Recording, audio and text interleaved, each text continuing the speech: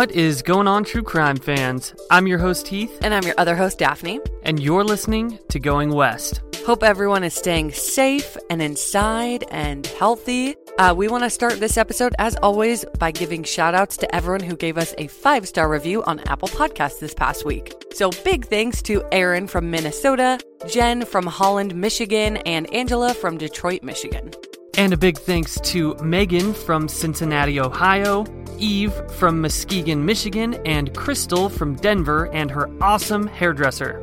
Thank you so much to Dawn from Germantown, Maryland, Lindsay, the good Peterson, from Ann Arbor, Michigan, and Shannon from Dallas, Texas. And we've got a big thanks to Linda from Dublin, Texas, and Reese Alexandra. We don't know where you're from, but thank you. And thank you so much to Barb from Cold Springs, Kentucky, Shannon from Sonoma, California, one of my favorite places, and Maria from JBLM, Washington. And then we have Wendy from Minneapolis, Minnesota, Jennifer from Arizona, and Tiffany from Apopka, Florida. And thank you so much to some international listeners, PJ from Ireland, Jenny from Sydney, Australia, and DK from Sydney, Australia as well. And last but not least, we have Leslie in Melbourne, Australia, Georgia from Adelaide, South Australia, Nikolai from the Netherlands, and Marion in Canada. And for those who don't know, even though we say it all the freaking time, we have bonus episodes. You can find those at patreon.com/goingwestpodcast. So thank you so much to those who joined our Patreon this past week. Thank you again, Reese Alexandra. Thank you, Jai, Lauren, Aaron, Christy, Emily, and Jessica. And a big thanks to Caitlin, Emma, Lindsay, Catherine, Mimi, Sunny, and Anna. And thank you so much to Trinity, Shauna, Megan, Natasha, Laren. I think that says Laren. I'm sorry, Laren, if that's not how you pronounce your name. Wayne, Ivan, Preston, Marcos, and Lindsay. Thank you guys so much. Yes, and like Daphne said, we have bonus episodes available, so head on over to patreon.com/goingwestpodcast. Check those out. And also, if you want a shout out in the show, just leave your name and your location with a 5-star review over on Apple Podcasts. All right, guys, this is episode 65 of Going West, so let's get into it.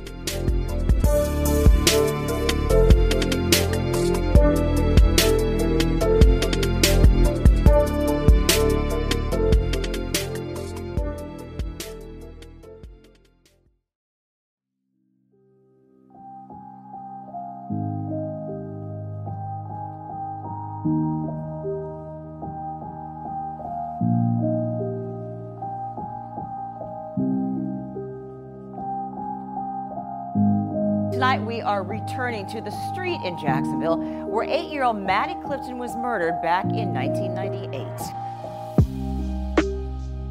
20 years since one of Jacksonville's most notorious murders.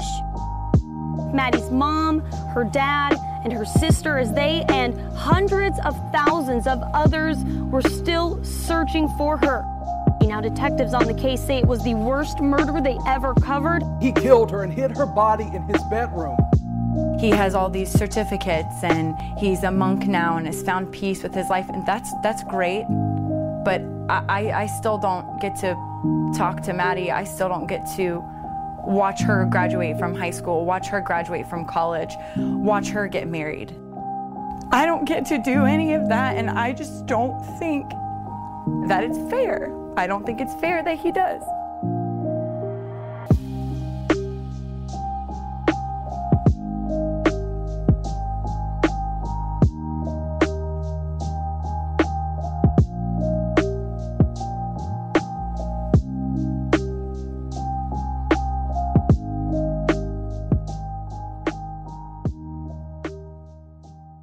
Madeline Ray Clifton, who went by Maddie, was born on June 17, 1990 in Jacksonville, Florida, to parents Sheila and Steve Clifton. She had an older sister named Jessie, who was just about 3 years older than her, and the two were absolute best friends.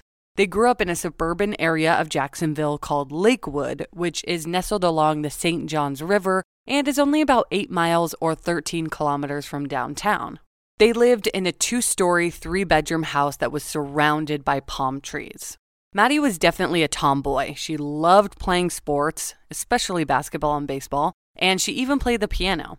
She was pretty much a golden child. I mean, she had so many friends. She was incredibly outgoing and silly, and she loved having fun. Her sister Jessie later said that whenever they would watch a TV show, Maddie would always root for the underdog or the scary things that everyone was afraid of because she didn't like the thought of people feeling left out or being alone. Her dreams in life were to be a ballerina and a pro baseball player. Maddie loved playing around the neighborhood with different people, and since they lived in a suburban neighborhood, her parents felt comfortable letting her go out and play games with friends as long as she was back in time for dinner. And Tuesday, November 3rd, 1998 was just like any other day that Maddie played in the neighborhood after she got home from school at around 4:30 p.m. Well, first she practiced some piano and then she went out to play. It was election day, so her mom had been out voting. Meanwhile, Maddie was chipping golf balls in her neighbor Larry Grisham's front yard, which is something that they did frequently. He was about 45 years old at the time, but he lived up the street and he knew the family, so Maddie's parents really didn't mind them playing golf together. But after about 30 minutes, Larry and Maddie had lost all their golf balls, so Maddie ran home to get more from her mom, who by that time was home from voting. Then Maddie went back out to play. At around 6:20 p.m., Maddie's mother, Sheila, went outside and called Jessie and Maddie in for dinner. Jessie came running back to the house, but Maddie wasn't responding to her mom's shouts. And it being 1998, it was super normal to just go outside and call your kids home when it was time for dinner. And Maddie always came running home because she kept close to the house. You know, she was either hanging out next door or just a few houses down. She never went too far. So minutes passed, and Sheila went by some of the neighbors' houses to see if Maddie was in their homes, but no one had seen her. And in 1998, daylight savings ended in October, so it was definitely dark by the time she was looking for Maddie. The sun set that day around 5:47 p.m., and twilight ended around 6:08 p.m., so it was pretty much pitch black, which I'm sure made this whole situation way scarier. Sheila ran around the whole neighborhood and there was no sign of Maddie. At 6:33 p.m., so probably about 13 minutes after she started looking, she called the police. That first night, the whole neighborhood banded together and searched for Maddie Clifton, but no one could find her anywhere. Her whole family and neighbors were out there with flashlights, knocking on doors, going down to the river. I mean, they really looked for her. The next day, a detective from the Jacksonville Sheriff's Office started questioning everyone in the neighborhood to see if he could put a timeline together. He questioned the 14-year-old boy across the street whose name was Josh Phillips. He often played with Maddie and her sister Jessie, but he told the detective that he had seen her playing, but that he didn't join her because he had chores to do and wasn't allowed to play while his parents were at work. But the detective wanted to be very thorough with everyone, so he decided to check his dad's car as well as their storage shed, but he didn't find anything suspicious. So he continued to make his rounds, questioning everyone who knew Maddie. Maddie's family dispersed missing persons flyers all around Jacksonville, and they even shipped flyers out of the state. The whole city of Jacksonville was wearing yellow ribbons in Maddie's honor, and her parents offered a $50,000 reward in exchange for any information leading to their daughter. All of Jacksonville was looking for a 4-foot 4-inch brown-haired girl with brown eyes who was last seen wearing a red YMCA basketball t-shirt. The shirt even had the name Maddie across the back shoulders and the number 5 underneath it, so she'd be easy to spot. And we do have a photo of her missing persons poster if anyone wants to see it. We posted it on our Instagram at Going West Podcast and our Twitter at Going West Pod. I feel like that the fact that she's wearing that red YMCA shirt makes the situation a little easier for police, unless the person who abducted her was not or had changed her clothes or something like that. And you would assume they probably would have, since it had her name on it, you know? Right, exactly. But I'm just thinking like positively here. Yeah. That could have been a positive thing for police. Totally. Within a couple of days, police had their first potential suspect. It was Larry Grisham, the man Maddie had been playing golf with just an hour or so before her mom called the police. Not only was he the last known person to be with Maddie, but he also had a criminal history. He had been arrested 2 separate times and charged with sexual assault. Both charges ended up being dropped, though. And this was around 15 years prior to Maddie's disappearance, but it's more likely Maddie's parents did not know this. Yeah, I'm sure that they wouldn't have let her hang around him if they knew. Right, exactly. But Larry said that he had last seen Maddie when she left to go get more golf balls. When she hadn't returned, he just assumed that her mom wanted her to stay home and eat or maybe do her homework. But when police took him down to the station, he failed a polygraph test. But he provided a solid alibi that checked out, so he was no longer a suspect. And I'm assuming police probably searched his house too, but I didn't find any information on that. I assume this because they checked multiple houses around the neighborhood, so I'm sure that they checked his. But he and Maddie were really good buddies, so it's possible that he showed deception during the polygraph test because he was emotionally connected to the case, because I know that happens a lot. So police continued to search frivolously for Maddie, and over 400 volunteers joined them in sweeping the city. Even America's Most Wanted, the popular TV show, offered to air Maddie's story to help spread the word. She was on multiple billboards, and Maddie's parents went on Good Morning America to plead for their daughter's safe return. But just 1 week after she went missing, and also at the same time as her parents were wrapping up this segment of Good Morning America, police learned about a major discovery from the house just across the street from the Cliftons' house. It was the Phillips home, who we just discussed because some of their property was searched and the family was questioned just like everyone else. That Tuesday morning around 7 a.m., Josh left for 9th grade at A. Philip Randolph Academies of Technology, wow, that's a mouthful, which offers advanced curriculum. His mother, Melissa, had some time before she had to go to work, so she went into Josh's room to see if he had cleaned it like she had asked him to. When she went in, it was an absolute mess. As most teenage boys' rooms are. I know my room was an absolute fucking mess. But on top of that, it smelled horrific. It usually didn't smell great because he had 3 birds that lived in cages in his room, but the smell was particularly bad. So she went to go get a trash bag so she could start throwing out actual trash that was in his room and give him kind of a head start on cleaning. But as she was making her way around the room, Melissa noticed a bottle in the corner of Josh's bed. Josh actually had a waterbed, so she went over to see why there was a bottle there and noticed that it was all wet. So she immediately thought the waterbed had broken or there was a leak. I'm going to try to explain Josh's bed a bit better so that you have a visual because it's kind of confusing. Yeah, it's a little bit different. If you look at the photos, you'll know what we're talking about, but it is definitely harder to explain. So we're going to do our best. So the underneath of his bed wasn't exposed. It was like a floor frame bed. So he didn't have like an underneath the bed. Right. So there was no like storage space underneath the bed. It was basically just a frame that was on the ground. Right. And then his waterbed mattress sat on these planks. So there was probably at least 6 inches to a foot. I'd probably say a foot of space. And then there was the planks and then there was the mattress. But underneath the planks, it was just emptiness. Like there was just nothing there. It was just like the carpet. So Melissa noticed that there was also a big wet spot on the floor near where the bottle was.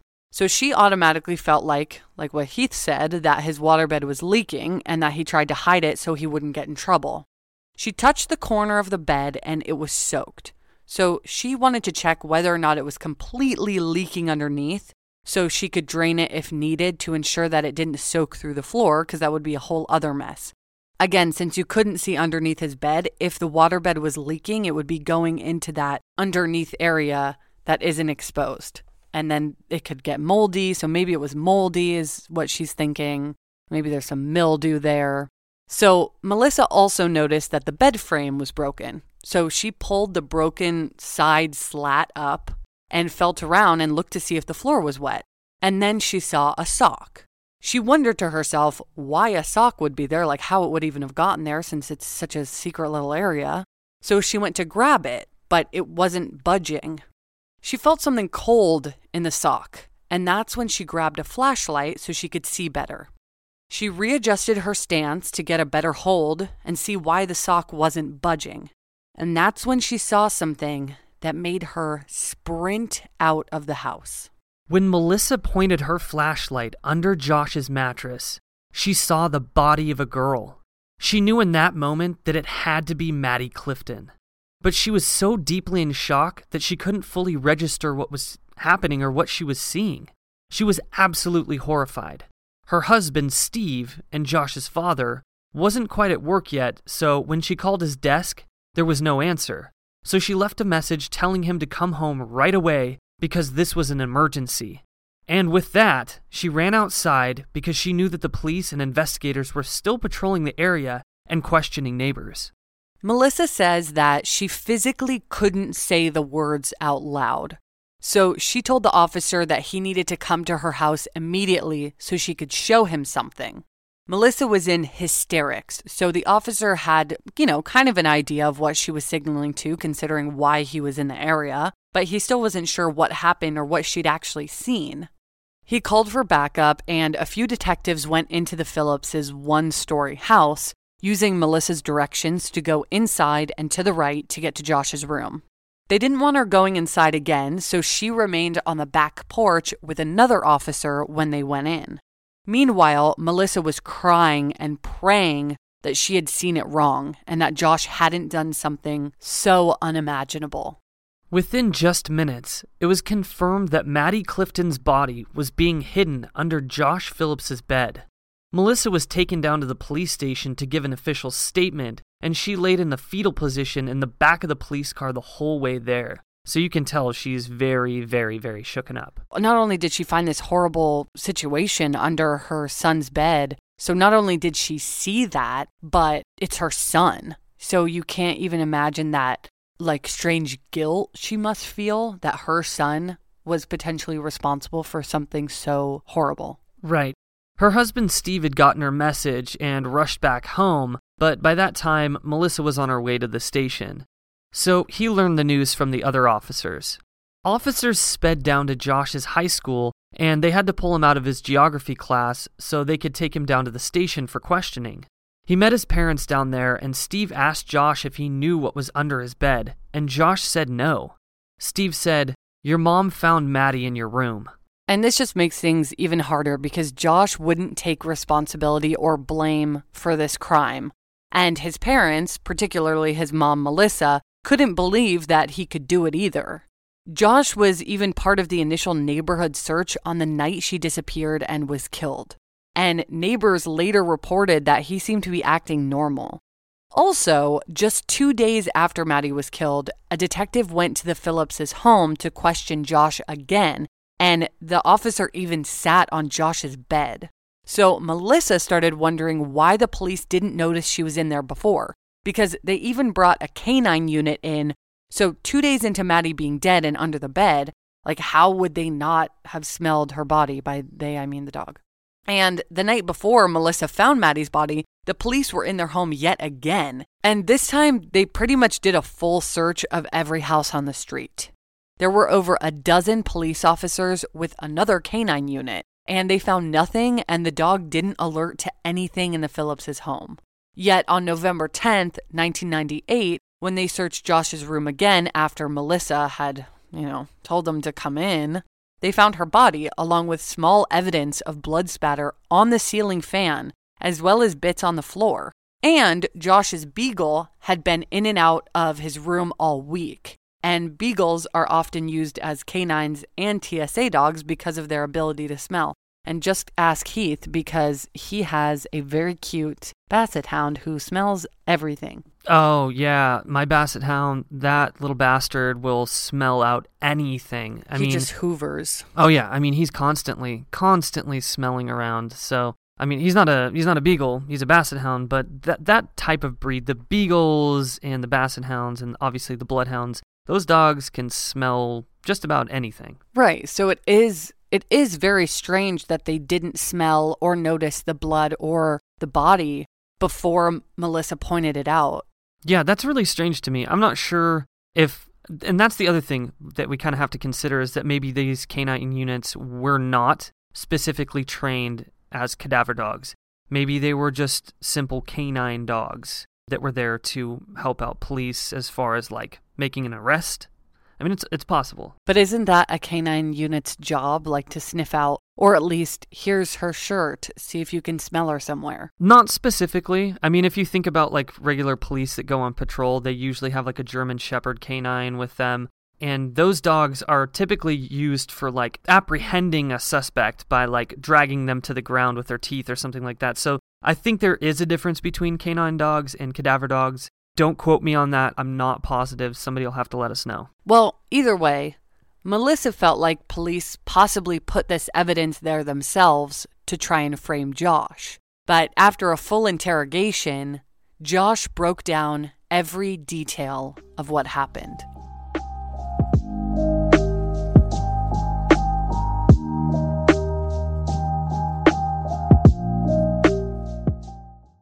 If you're looking for plump lips that last, you need to know about Juvederm lip fillers.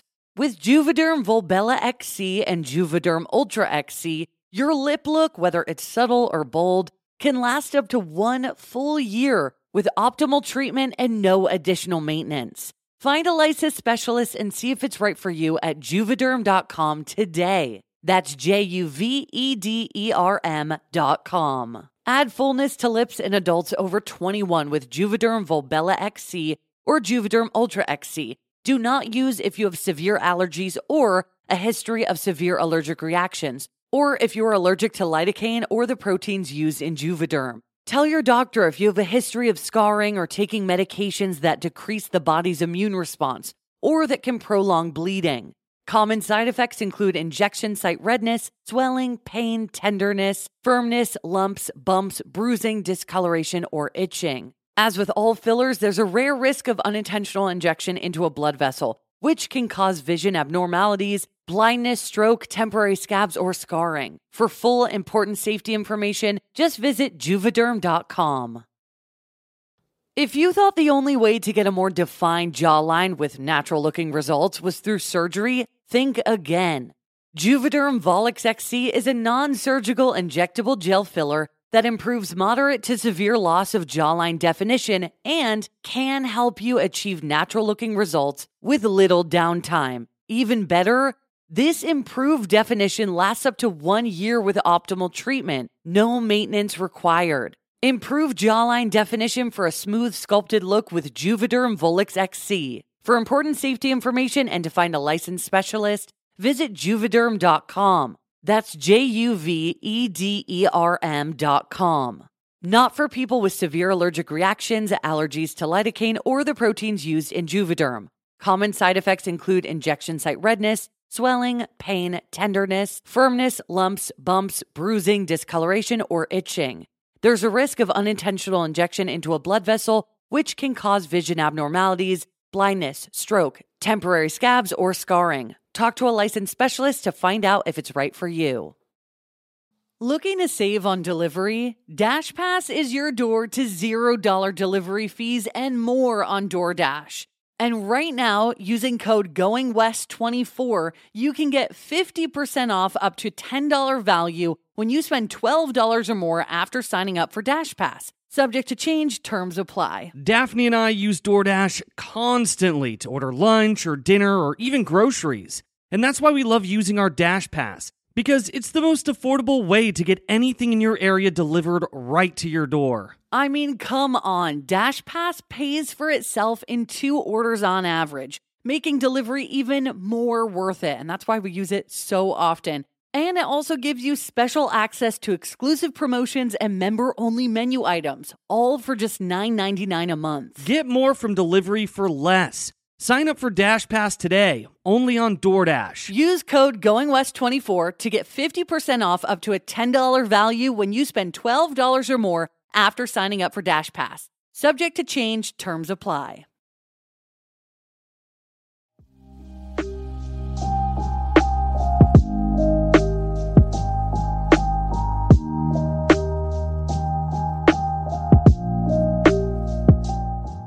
During police's search of Josh's room after Maddie's body had been found, they found several types of air fresheners around the room because Josh was trying to cover up the smell, along with a baseball bat that was hidden behind his dresser, a few rolls of tape, and a Leatherman multi-tool knife that was behind the TV. They also found Josh's blood-stained tennis shoes and Maddie's missing persons flyer hanging on his bookcase. Although these were pretty incriminating alongside the bits of blood spatter, they wanted Josh to tell them what happened. And just being 14 years old at the time and probably really scared, he told the investigators everything. And we're going to go into a little bit of detail here, so if you're sensitive to details regarding children, I know we all kind of are, but some more than others, please skip ahead a couple minutes. On the afternoon that Maddie went missing, she ran into Josh in the neighborhood and asked him if he wanted to play baseball. Originally, Josh said he couldn't because he had a huge list of chores to do, and his parents often gave him a long list of chores so that he would keep busy until they got home from work. But then Josh decided that it wouldn't hurt to play for a little bit, but just a short while is what he told Maddie. So they went to his backyard to play a small game of baseball. After a few minutes, Maddie threw a ball to Josh and he hit it with his baseball bat, but with great force. And the ball ended up smacking Maddie in the face, just under her left eye. Maddie began to cry and scream because, of course, this must have really hurt and she was just 8 years old. And Josh did say that this was an accident. He wasn't trying to hit her with the ball at all. And I wonder if this caused any kind of damage to her face, like maybe if it broke something, because I couldn't find anything about that when I was reading her autopsy, but my older brother had a similar thing happen to him when he was around her age and the ball broke his nose. So especially in that sensitive like cheek area. Yeah, definitely. The cheek area or the nose, oh man. I've definitely been hit with a baseball, not with great force, but like a baseball bat per se, but somebody throwing a baseball to me, it's hit me in the face before. Yeah, and it fucking hurts. Yeah, I mean, they were pretty close to each other. You know, they were only a few feet away or so, and it just happened to just smack her right in the face. And we at least know that the injury caused her to bleed. And this freaked Josh out because he wasn't allowed to hang out with anyone while his parents weren't home. He was to do his chores and have no playtime whatsoever. So when Maddie got hurt, he knew that he could get in trouble once his parents found out. Because not only was he playing with the neighbor, but he injured her. Josh ended up taking Maddie into his room where she continued to holler and cry, and he told police that he just wanted her to be quiet. So at that point, he hit her in the head with a baseball bat 2 times. Although it seemed like she'd been knocked out for a moment, she soon started to moan and cry again, and this time even louder. That's when he took his Leatherman knife and cut her throat. In an effort to conceal her body, Josh pried off the side of his bed frame and put Maddie inside. And remember, his bed frame sits on the floor, so you can't see underneath it unless you pull up the mattress, which is very, very heavy. It's like 1,000 pounds, like it's very heavy. And the only other way to go underneath it would be to break the bed frame, which is what he did. So by putting her here, she was totally trapped. Suddenly, Josh heard his dad walk through the front door in the middle of all of this happening. But after Josh had put Maddie under his bed, he still heard her breathing and moaning. And he says that he was scared that his dad was going to hear and then come into the room. So he pulled her out and stabbed her in the chest 11 times, puncturing her lungs. Then Josh started cleaning up any mess that was left and then took a shower. And just a couple hours later, Josh joined his neighborhood in the search for Maddie Clifton. And little did any of them know, she was under Josh Phillips's bed. I wish that we knew more details about how he would have cleaned up the blood, because we know police found some on the floor and on the ceiling, and they were like fine specks, so not something that you could really see with your eyes if you're just in the room, but, you know, enough to when they actually searched the room that they found it. But with stabbing her multiple times and slitting her throat and hitting her in the head with a baseball bat, I mean, that would cause a lot of blood spatter. Yeah, exactly. Those are like, aside from getting shot, those are like the 3 main things that would cause a lot of blood spatter. And his dad was already home, so I wonder if he just tried to conceal it all and then the next day did all the laundry while his parents were at work again. It just seems like a really big job. Yeah, I'm kind of assuming, this is just my opinion, but I'm assuming that he probably took the next day or the next few days to clean up his mess or try and clean it up the best he could. And I think also the fact that his room was a mess probably helped because his parents probably didn't look into anything any further Because I feel like if his room was completely cleaned, like super cleaned, they would have been a little suspicious if they found anything on the floor, any blood or anything like that. So I saw a photo of his bed, and I'm going to post it, by this time I already did post it. I'm pretty sure that it's his room because I only found it in this one article that says that it's his bed. But again, it was only in this one source. And he has brown carpet. So I'm assuming that would help too. Probably, yeah. That would definitely help conceal the blood spatter. I mean, it's not like he had white carpet or something like that, you know? Well, exactly. So I think it definitely helped if he had that darker brown carpet. I'm going to go ahead and assume that's his actual room because I don't know why this person would post that photo otherwise, but just throwing it out there. When Maddie's body was found, she was nude from the waist down, and her underwear, shorts, and shoes were off, just leaving her with a t-shirt and socks. So police automatically got incredibly suspicious of this, but there was no evidence of sexual assault, and Josh's excuse was that these things came off while he was dragging her to his room. But we really can't be sure exactly what happened there. And, off the bat, you're thinking her shoes, okay, maybe one shoe came off, and maybe, just your pants and your underwear don't just come off from being dragged. You know what I mean? That's just a little bit of a stretch. Yeah, it seems like a bit of a stretch. And in any case, even if her shorts were falling down, you could have grabbed the shorts and pulled them back up or something. I don't know. It just seems a little bit weird to me. I don't want to speculate too much because we really don't know how they got off. It's definitely possible that it was from Josh, but I don't know. I'm just trying to understand. Well, the medical expert who worked on the case verified that Maddie endured 3 separate attacks. First, she was struck 3 times on top of her head and on her forehead, and these wounds alone would have been fatal within 30 minutes. When he cut her throat, the cut pierced her windpipe, which caused her to bleed out and drown in her own blood, essentially. And the stab wounds to her chest had occurred when she was already dead. So Josh probably thought that she was still likely alive, but she wasn't. On January 13th, 1999, Maddie's autopsy was released to the public, and it detailed that she had died from multiple blunt force impacts to her head and that she had sustained multiple skull fractures. And they believe that the cut made to her neck contributed to her death. And it's good that the medical expert that was examining her did verify that there were the 3 separate attacks because that's exactly what Josh said. So it just helps us know that that's what happened. A little bit more on Josh Phillips. He was born as an only child on March 17th, 1984 in Allentown, Pennsylvania to parents Melissa and Steve Phillips. Josh did have 2 half-brothers from his dad's side, one named Benji and the other named Daniel, who was 11 years older. I don't know how old Benji was, though. So they were really close when they all lived in Pennsylvania, but during Josh's childhood, Steve moved the family to Florida while Daniel and Benji stayed with their mom in Pennsylvania. Daniel says that when Josh was a child, he was an amazing kid. They loved to play music together and they always watched movies. And he thinks that moving to Florida did a number on Josh because it gave him too much time alone and it isolated him. But some of Josh's old classmates in Florida have said that he had tons of friends, yet some called him a bit of a loner. And then also some teachers said that he was very silly and that they didn't think of him as a monster at all. They said that they just saw the fun-loving part of him. And I read a lot of comments from teachers about how shocked they were when this happened because they were just like, Josh Phillips? Like, what? He didn't get into trouble. He just really liked to make people laugh. And so this was just really shocking to everyone who knew him.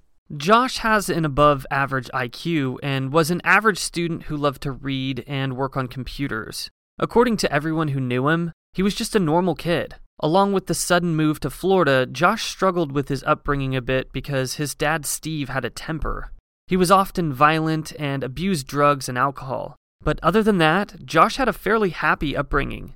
He had loving pets, he was a Cub Scout, and many people who knew him explained him to be very compassionate and very caring. He bears a big smile in every photo of him. So how is Josh even capable of committing this horrible and gruesome murder?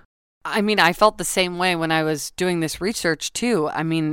He doesn't seem like a bad kid. And originally, that's kind of what you would assume. And And just as I was reading more and more, it's like the more devastating it was on both parts. But I mean, there were some red flags that were raised before Maddie's murder, and one of them pertained directly to her family. So a few weeks prior to her murder, Josh had broken into the Cliftons' home while they were out, and he took a photo of Maddie's 11-year-old sister, Jessie, and police found it taped to his headboard.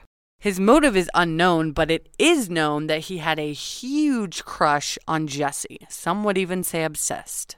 Yeah, I would say a little bit creepy to break into your neighbor's home and take a picture of them. Yeah. So, I mean, this obviously really upset Steve and Sheila Clifton, so they forbade him from coming over again. But the girls, of course, would still see him around the neighborhood and they would talk sometimes. And on one occasion, Josh mentioned sex to the girls, and they told their grandma. And she went to Josh directly and told him that he was not allowed to be around the girls anymore. Okay, so that does raise a little bit of concern. So he's talking about sex to girls and takes a photo of one of them? Yes, and we're not sure the context of this. I mean, I think when kids first find out about sex, I mean, they talk about it because it's not really appropriate as a kid to talk about it because you're not doing it yet. So right, and we have to take into account that he's 14 years old. Yes, and he had probably just recently hit puberty, I'm assuming. And so maybe it was different coming from him. I mean, it's not like he was 24 talking to little girls about sex, but I really don't know what he said. And he was still a little bit older than them, so it just made the Cliftons more comfortable if he stayed away. Well, when I was growing up, I have a little sister as well, and there was a kid that I used to hang out with from down the street. And I remember one time this kid, like, he had a crush on my sister, and my sister had just gotten out of the shower, and he was, like, spying on her, and my parents flipped. So I understand the Cliftons' concerns right now. And I think, too, from an adult perspective, since you know more than a kid, you're going to be like, what the hell are you doing? You know, like, why are you looking at her kind of thing, at least for your parents, you know what I mean? But I think from a kid's perspective, since you have so much less knowledge regarding the world and sex and just appropriate behavior, you might not know that what you're doing is wrong since you're so young. Yeah, true. And we have to take into account the fact that all of them are kind of around the same, well, aside from Maddie's 8, but Jessie and Josh are kind of around the same age, sort of. Right. It's still weird. Again, I get why they wouldn't want, you know, of course these are little impressionable girls too, so they're like, who's this boy talking to them about sex? Like, it's not the time for that. Yeah.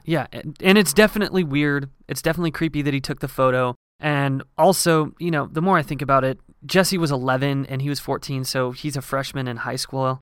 And yeah, that's true. She's like a fifth grader. Okay, yeah, I'm thinking about me in high school in 9th grade. I didn't do that. Yeah, if you were a freshman in high school, would you talk to a fifth grader? Probably not. No. Okay, good point.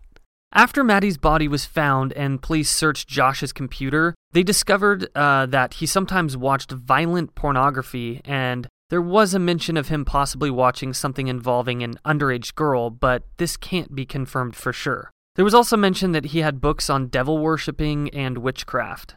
To be fair, I had books on witchcraft when I was 14, and it wasn't because I was a bad kid. I just wanted to try and cast spells to, like, make myself levitate and make it rain outside. I mean, I had books on serial killers when I was 14, so... You did? Yeah, I mean, I was interested. I didn't go that far. Now I'm a true crime podcast host. I waited a few years. So, I'm not at all defending this boy. He did something absolutely terrible, but I think it is important to keep the record straight. You know, the media likes to find little details and blow them out of proportion. For example, I read a headline that said something about Josh watching child porn, and automatically in everyone's head, you start to think, he watches child porn all the time, or he searched for child porn. But in the court documents, they say that a video he may have watched may have included an underage girl. And technically that could mean 17, or it could mean 8, and he's 14. So, you know. He's underage. He's also underage. It doesn't make it okay. Like, those kind of videos should not even be made. But we don't know the details, and that's why I think it's important to give the real information for what it is. so we don't potentially spread lies. Just like how the media wants you to know that he had these weird books, so he must love Satan, but we don't even know what the book was. I mean, like, it could have been fucking Harry Potter, which I think it had just come out, so it probably wasn't Harry Potter, but you get my drift. They're like, fucking wizard! Wizard! He did have a wizard, card game too, but that's normal. So they're like, oh, he's a devil worshiper. But, it probably wasn't a book like that. I mean, they just like making things sound crazier than they are. Right, of course. And of course, for all we know, he did watch very horrifying and predatory pornography. But I don't know because they didn't release the information in play-by-play detail. So take it how you will. Yeah, we're not going to speculate on things that we don't know about. Josh's trial began on July 6th, 1999, so only about 9 months after the murder. The prosecutor had a large amount of evidence between her actual body being in his room to the baseball bat, the knife, and his own shoes being stained with Maddie's blood. But they also had Josh's confession. After just 2 days on trial and 2 hours of deliberating, the jury gave Josh Phillips a guilty verdict for the first-degree murder of Maddie Clifton and sentenced him to life in prison without the possibility of parole. Since he was under 16 years old at the time he committed the murder, he was not eligible for the death penalty. Just a year after his conviction, his father Steve died in a single-vehicle car accident. He was driving on a Florida highway at 11 p.m. when he drove off the right shoulder and his car overturned. He wasn't wearing a seatbelt, so he was thrown out of the car. And he died in the same county where Josh's prison is, but no one knows why he was in that area that night. Maddie's mother, Sheila, visited Josh Phillips in prison to offer her condolences in regards to his dad's death. And just before this, Josh had reached out to talk to Sheila, but it's known he didn't show any real remorse. They spoke a few times, and Josh says that she is an incredibly kind person. I mean, for her to personally visit him in prison just a year after, or a year and a half after he killed her young daughter, to say that she's sorry that his dad died, what a lady. Yeah, seriously. I'm sure she had a lot of emotions talking to Josh at that point, but another year later, in 2002, Josh tried to appeal his sentence, but he was denied. 2 years after Maddie's trial, Steve and Sheila Clifton ended their 25-year marriage. In 2004, so 6 years after the murder, when Josh was 20 years old, his mother, Melissa, tried to get him a new trial. She explained that when Josh committed the murder, he was so young and that really should have been taken into account more at the time of his sentencing. And this was actually taken into consideration. So Josh had a new hearing, but in 2008, the sheriff and state attorney on the case and 2 of the people who were at the crime scene stated that they didn't believe Josh should get a new trial at all, even though they both had to think on it before giving their opinions. So part of them was he was so young and his whole life away, but then they're like, we saw what he did and he shouldn't get out. In 2012, the U.S. Supreme Court determined that it was unconstitutional to sentence a juvenile to life in prison without the possibility of parole. So this gave Josh a second chance. Josh was granted a new sentencing in 2017, since it took years to review and accept his application. In November 2017, during his hearing, he read a long apology letter to the Cliftons for everything he did, and this was his first time apologizing to the family and speaking directly about what he did. Back in 1998, he didn't talk about it at all, and he probably just wanted it all to end because he couldn't face what he did. But to this day, he doesn't even talk to his mom about it or answer the questions that we all have. Here's a clip from his statement to the Cliftons. This is for the family of Maddie Clifton. I've wanted to say this for a very long time, and I'm grateful that it's a chance to do so in person. I don't pretend to know or understand your pain or to grasp the void that I've created in your lives. I can say this, I do understand pain. I have become quite intimate with suffering. Growing up in prison, I've seen many dark things, and I've been to some dark places. Many times throughout this journey, I came dreadfully close to ending my life just to escape it all. During these times, I was embroiled in a flurry of emotions and feelings: guilt, despair, pain, hopelessness, fear, and shame. Each time, I was somehow able to continue on, mostly because I couldn't stand to put my mother through any more trauma. She's been through enough. There were times that I was angry at her because I couldn't end my pain because of her love. Yet now, I'm eternally grateful to her. I'm grateful to her because as I've grown up, I have learned the value of life. I've learned to see the beauty and joy in a world full of strife. I wish to God that I could have known this or understood it when I was 14. Had I then, none of this would have come about. I had no clue what life meant, what death meant, nor the depths of suffering that could follow one act. I had no inkling of how long that suffering could last. I did something horrible. I'm so sorry. I'm so sorry for what happened. Even now, after all these years, it is just unfathomable that all this could have occurred. It tears my mind asunder to know that I stole such a precious life from you, from the world. I so wish I could take away your pain. I thank God that I've been able to continue on in life and grow. But not a day goes by that I don't think of what led me to where I'm at.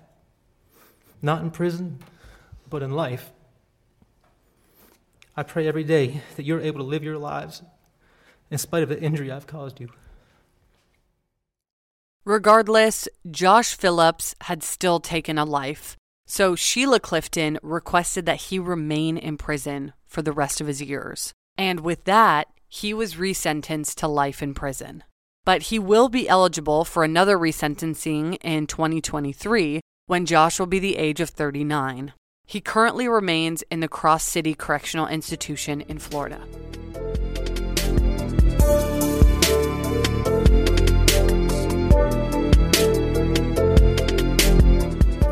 Thank you so much, everybody, for listening to this episode of Going West. Yes, thank you so much, everyone, for listening, and next week we'll have an all-new case for you guys to dive into. If you need episodes before then, head on over to patreon.com/goingwestpodcast. And we have about 12 bonus episodes up there for just $5. Check it out. Yeah, so go check that out. And also, if you guys want to get some dope Going West merch, head over to our website, goingwestpod.com. Click on the shop tab. We've got tons of stuff. We've got t-shirts, sweatshirts, stickers, a bunch of stuff. So go check that out. And also, if you want to see photos from this case and other cases, make sure you go over to our Instagram @GoingWestPodcast and our Twitter @GoingWestPod. So, for everybody out there in the world, don't be a stranger.